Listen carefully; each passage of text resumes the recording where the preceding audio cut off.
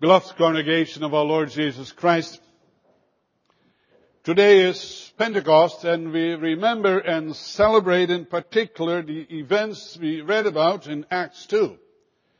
The outpouring of the promised Holy Spirit upon this small congregation of Christian believers gathered in Jerusalem.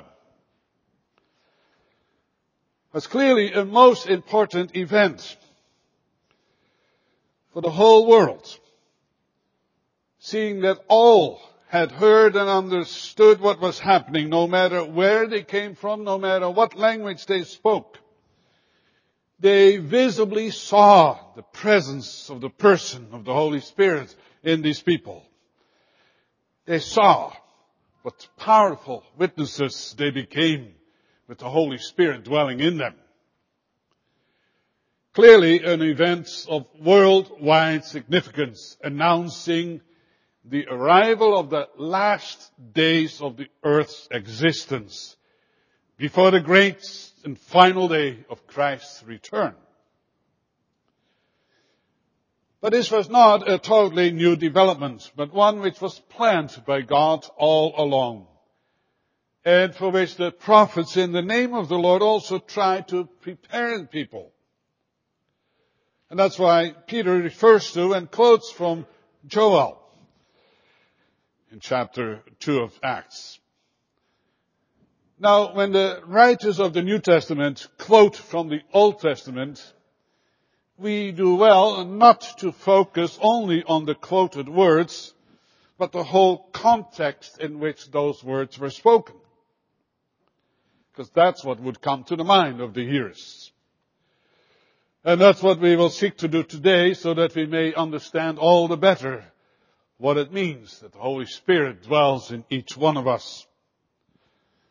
What was the situation when Joel spoke these words? Fierce judgments of the Lord had been raging through Judah, Jerusalem, the nations around them. Severe droughts had been hitting the region, causing extreme suffering and the death of many people and livestock alike. And this judgment of God came accompanied by horrendous plagues of locusts, grasshoppers, devouring everything that is green in the country, even stripping the barks of the trees. Now, in our part of the world, we can hardly imagine what such plagues mean as described to us in detail by Joel in the first 2 chapters.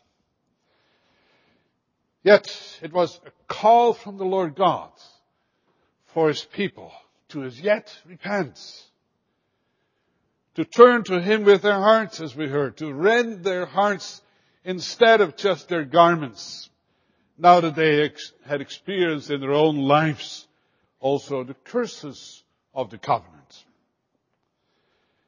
They were reminded that the same holy God who causes such severe judgments is also a most gracious and most compassionate God to those who do repent sincerely.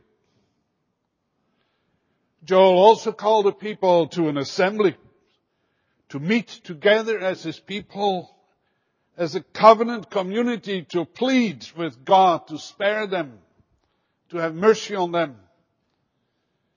And so there was a returning to the Lord. And then we also heard in chapter 2 how the Lord responded to this repentance. How the Lord took pity on His people. And then the tide is reversed. Instead of curses and judgments, there are now showers of covenant blessings. The plagues ceased just as sudden as they had come.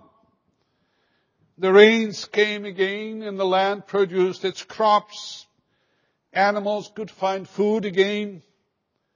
As it said, you will have plenty to eat until you're full. You will praise the name of the Lord your God. But then the Lord reveals to the prophet Joel that all this is another step towards the great day to come. The day of the Lord. things aren't going to remain the way it is. And Israel should not be contented as long as they prosper and as long as they know that the Lord is their God. In the same way that we should not be content as long as we are well and as long as we are comfortable. These special dealings with Israel are only another step towards fulfilling God's great plan of redemption, because the great and the dreadful day of the Lord comes. Our text speaks about a new or a renewed covenant. Speaks about the time after Israel has fulfilled its task in the world. It speaks about what will happen in between this blessed restored state of Israel and the end of times, our days. Yes, the Lord will restore the fortunes of Israel after these judgments, also after the exile. But this will be followed by another age, the new covenant, the new Israel, which was heralded in by Jesus Christ coming into the world and bringing the ultimate sacrifices of his life to be celebrated this morning. And now the Lord is in his final preparation of the great day. Now we have entered into the last days, the period in which we find ourselves as well. And that is what our text speaks about. I preach to you the Lord's preparation for the great day. The Lord's preparation for the great day. And we will see first the fullness of the Holy Spirit. Secondly, the resulting crisis in the world. And thirdly, the only escape. So first of all, the fullness of the Holy Spirit. Secondly, the resulting crisis in the world.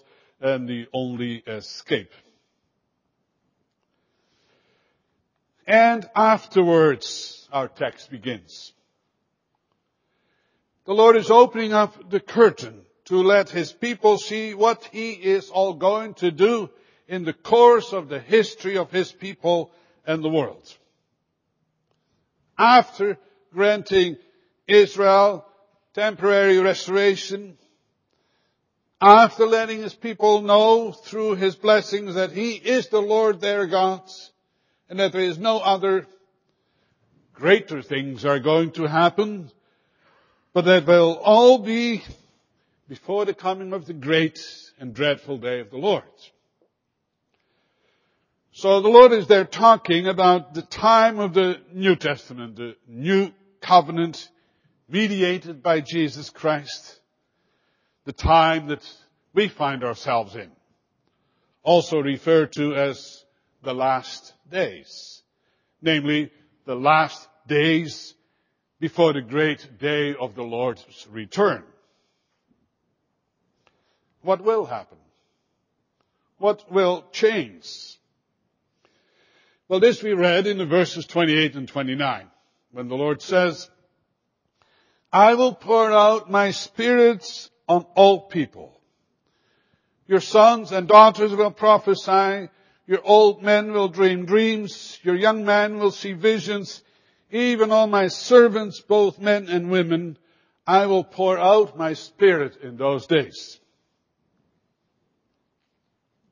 Of course, we know from Peter's sermon on the day of Pentecost that then the fulfillment of this prophecy became evident. And we will come back to that later. But we should first of all see what impact this prophecy had in the days of Joel. What did it mean to the people of Judah those days to hear this? What did it tell them about how the Lord was preparing his people and the world for the great day of the Lord, the day of judgment? Now there are two elements in this prophecy that mark the great change that is coming about. The one is that the Lord will pour out his Spirit, and the second one being that it will be on all the people. there will be a fullness of the Spirit in these last days. Yes, the Lord spoke about in Joel about the blessings that would be visible in nature. When He says He has given you autumn rains in righteousness, He sends you abundant showers, both autumn and spring rains. Says that He has revived the thirsty ground, and abundant produce has returned joy and gladness to God's people. All showers of God's blessings. But now the Lord speaks about another kind of rain. Yes, a downpour, an outpouring of the Holy Spirit, which will also cause fruits to grow. Will also return joy and gladness to people, but of a whole different dimension. Sure, it is a great blessing when we, under God's blessing, may prosper in what we do. When in terms of agricultural Israel of those days, the trees again bear their fruits, the fig tree and vine yield their riches, when the vats overflow with new wine and oil, when the plagues will be stopped, and there will be abundance in the land. When our terms, when you have good jobs and there's results in your education and you're prospering in what you do, but those are all temporary. Those are all passing pleasures. The Lord will bring about a much greater, much deeper revival by pouring out His Holy Spirit. Now, the Holy Spirit was there all along throughout the Old Testament as well. There are prophets filled with the Spirit. There are kings who receive the special manifestation of the Spirit. Priests were unable to do their tasks. We read of skilled craftsmen being filled with the Holy Spirit. But throughout the Old Testament, there doesn't seem to be a prominence of the Holy Spirit. No pouring out as such. Israel remains in its protected childhood, to a great extent isolated from the rest of the world, and being nourished and being equipped for greater things to come. We, for example, don't see any great missionary effort in the Old Testament, even though the Lord reminded His people time and again of their place and function in the world. And ever since Abraham, the Lord predicted that they would be a great blessing to all people. But it seems all subdued. It seemed all restrained until the coming of Jesus Christ. So subdued that the Lord has to remind them of their calling in the world, lest they become too comfortable and too introverts, especially in times of blessings and prosperity. But that will all change, the Lord says.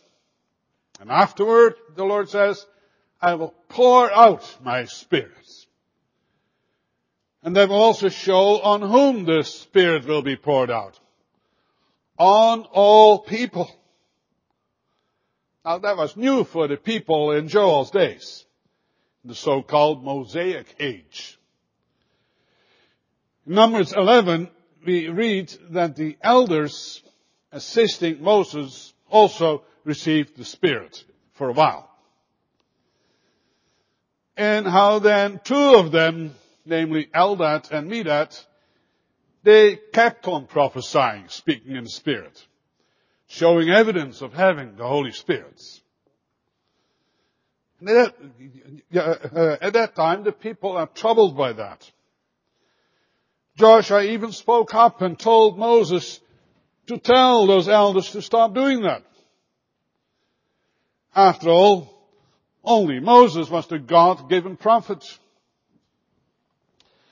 But then Moses exclaims, I wish that all the Lord's people were prophets, and that the Lord would put His Spirit upon them. So clearly that was not the case yet in that sense. But now the Lord is going to change things. I will pour out my Spirit on all people. Your sons and daughters will prophesy. Your old men will dream dreams. Your young men will see visions. All these ways and means by which the Lord revealed himself to his prophets. Through prophecy, dreams and visions. But now this will happen to all. The word of the Lord will go out from many. The Holy Spirit will work in everyone in full force. Even in servants, both men and women. The NIV has my servants, but more accurately would be even on my servants or slaves. Slaves which never played a role in God's service. Yes, they were even banned from his service. But the Lord removes all these distinctions in preparation for the great day. Now his people must go out full force into the world filled with the Holy Spirit. And in Acts 2, on the day of Pentecost, we see this happening with the clear, visible evidence provided by the Lord. They all received tongues as of fire. They all spoke in tongues. They all spoke of the wonderful deeds of the Lord. The fact that they all received the Spirit, it does not erase all distinctions and roles. There still are the special offices as well. There are apostles and evangelists and elders and deacons. And there's still male and there's still female and different roles for them. But it does mean that all are recruited in the Lord's service. All are filled with the Holy Spirit as each one performs the task given to them by the Lord in the position and the role that the Lord has assigned to them. Now it's the time for God's people to go out into the world, to confront the world with the Lord Jesus Christ. Your sons, your daughters, your young man, your old man, servants, male, female. You're all drafted into God's army. You all receive the Holy Spirit. You all have the Word of God. God has armed you. God has equipped you. And now that the final days are upon us, we have a great task to fulfill. No one can consider himself exempt. No one can say, oh, that is not my task. There's the outpouring of the Holy Spirit, the fullness of the Holy Spirit upon you all.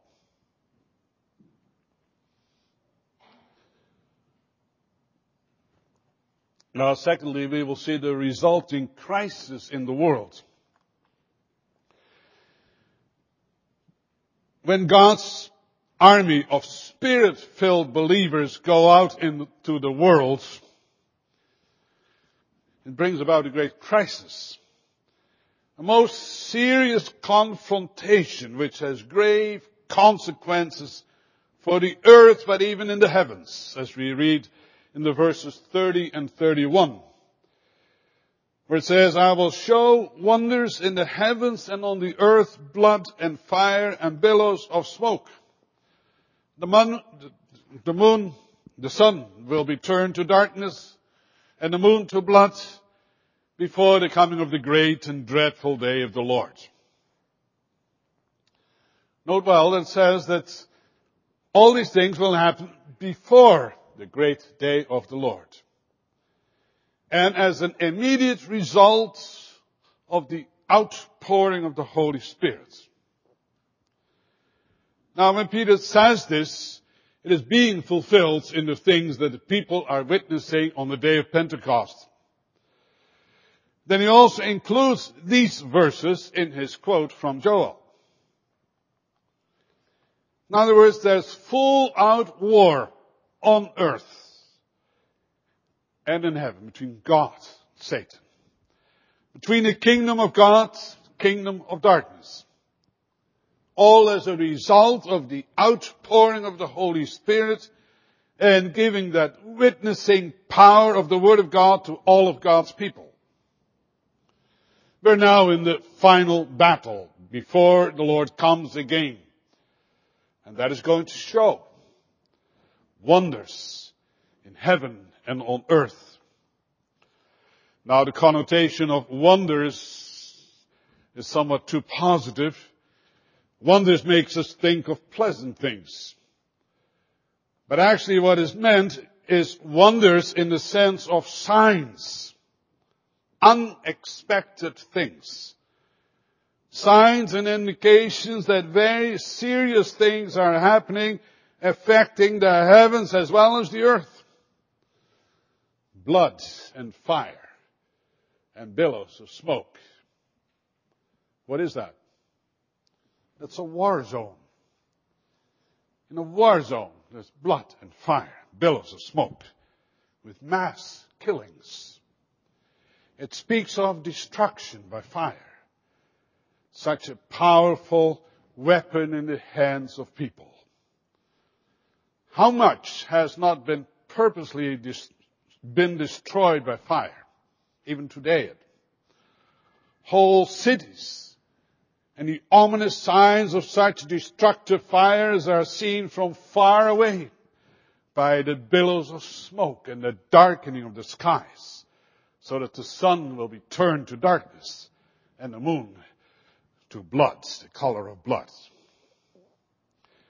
Or you may have seen something similar when there were these great forest fires and these views that we get from war zones. And some of you will remember these horrible fires of the oil wells in Kuwait. What that did to the atmosphere, how the sun and the moon became red because of it. We do well to remember that the outpouring of the Spirit not only fills God's people with the fruits of the Spirit, but it also provokes the devil and the world to offer the strongest resistance to this gracious work of God in this world. Outpouring of the Spirit saves God's people, but it also brings judgment upon people. As Jesus said and warned us already, you may be forgiven speaking against the Son of Man, but not when you speak against the Holy Spirit. For with this outpouring has come the final battle. The crisis that will lead to the great day of the Lord. Now Israel experienced some of that shortly after, on smaller scale, the fulfillment of this prophecy. Prophecy Peter quoted on the day of Pentecost. It was not long after Pentecost that the horrible destruction of Jerusalem took place. Where some of these things prophesied here already took place. Revelation 12, we read about the hatred and the warfare of the dragon. First in heaven and then continued on the earth after he was unsuccessful to defeat Jesus Christ. Believing in Jesus Christ, having received the Holy Spirit, brings about a crisis. Brings about a crisis in our own personal lives between our old and our new nature.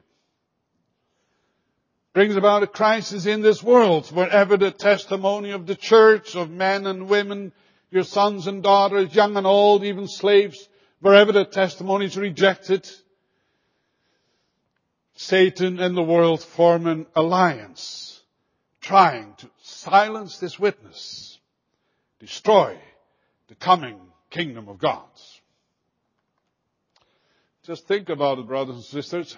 How many wars, how much bloodshed, how much destruction has not been caused because of the Christian faith and still is happening everywhere throughout the world. And is the whole book of Revelation describing all the things that are to take place? Not one great story of severe war and destruction and natural disasters. All these things are God's preparations for the great day to come. The time has not yet come for each man to sit under his own fig tree and enjoy the fruits of the vine, to live in peace and prosperity, enjoying all God's physical blessings. It may have sounded like paradise restored for a while, but it will not last before the great day comes. Instead, blood and fire and billows of smoke. The sun will be turned to darkness and the moon to blood before the coming of the great and dreadful day of the Lord. The judgments of the Lord will be severe. And all that is also the result, the outpouring of the Holy Spirit, who will also convict the world of guilt in regard to sin and righteousness and judgment. The world will be brought into a crisis situation, and they must choose either for or against the Lord. And the result will be severe opposition against all those who have received the outpouring of the Holy Spirit, who are recruited into God's army, promoting His kingdom. And lastly, we will see the point of the only escape. Yes, there is a way of escape. Yet there is salvation, even when times get very difficult and very turbulent. Even when the signs of the final judgment and the great day become more and more evident. You can see it in our own nation, in the world all around us. We read in the last verse of our text, and everyone who calls on the name of the Lord will be saved. For on Mount Zion and in Jerusalem there will be deliverance, as the Lord has said, among the survivors whom the Lord calls. Now, through the outpouring of the Holy Spirit, God's name will be made known throughout the world. And everyone will be confronted with the Lord. And the good news that everyone who believes in Jesus Christ will not perish but have life everlasting. And everyone who calls in response to this message, everyone who calls upon the name of the Lord will be saved. That is, everyone who seeks the Lord in regular and faithful worship. For that is calling upon the name of the Lord. Everyone who turns to the Lord in faith shall be saved. What a wonderful message that we, as God's Holy Spirit-filled prophets, may bring in this world. Joel also proclaimed before, the day of the Lord is great, it's dreadful, who can endure it? But the Lord also allows us to proclaim His grace. Everyone who calls on the name will be saved. Brothers and sisters, it says everyone. Let us not take away from that, nor add to it. But the Lord also makes clear the very special position of His people in this redeeming work. For on Mount Zion and in Jerusalem there will be deliverance. It pleased God to manifest Himself in and through His people.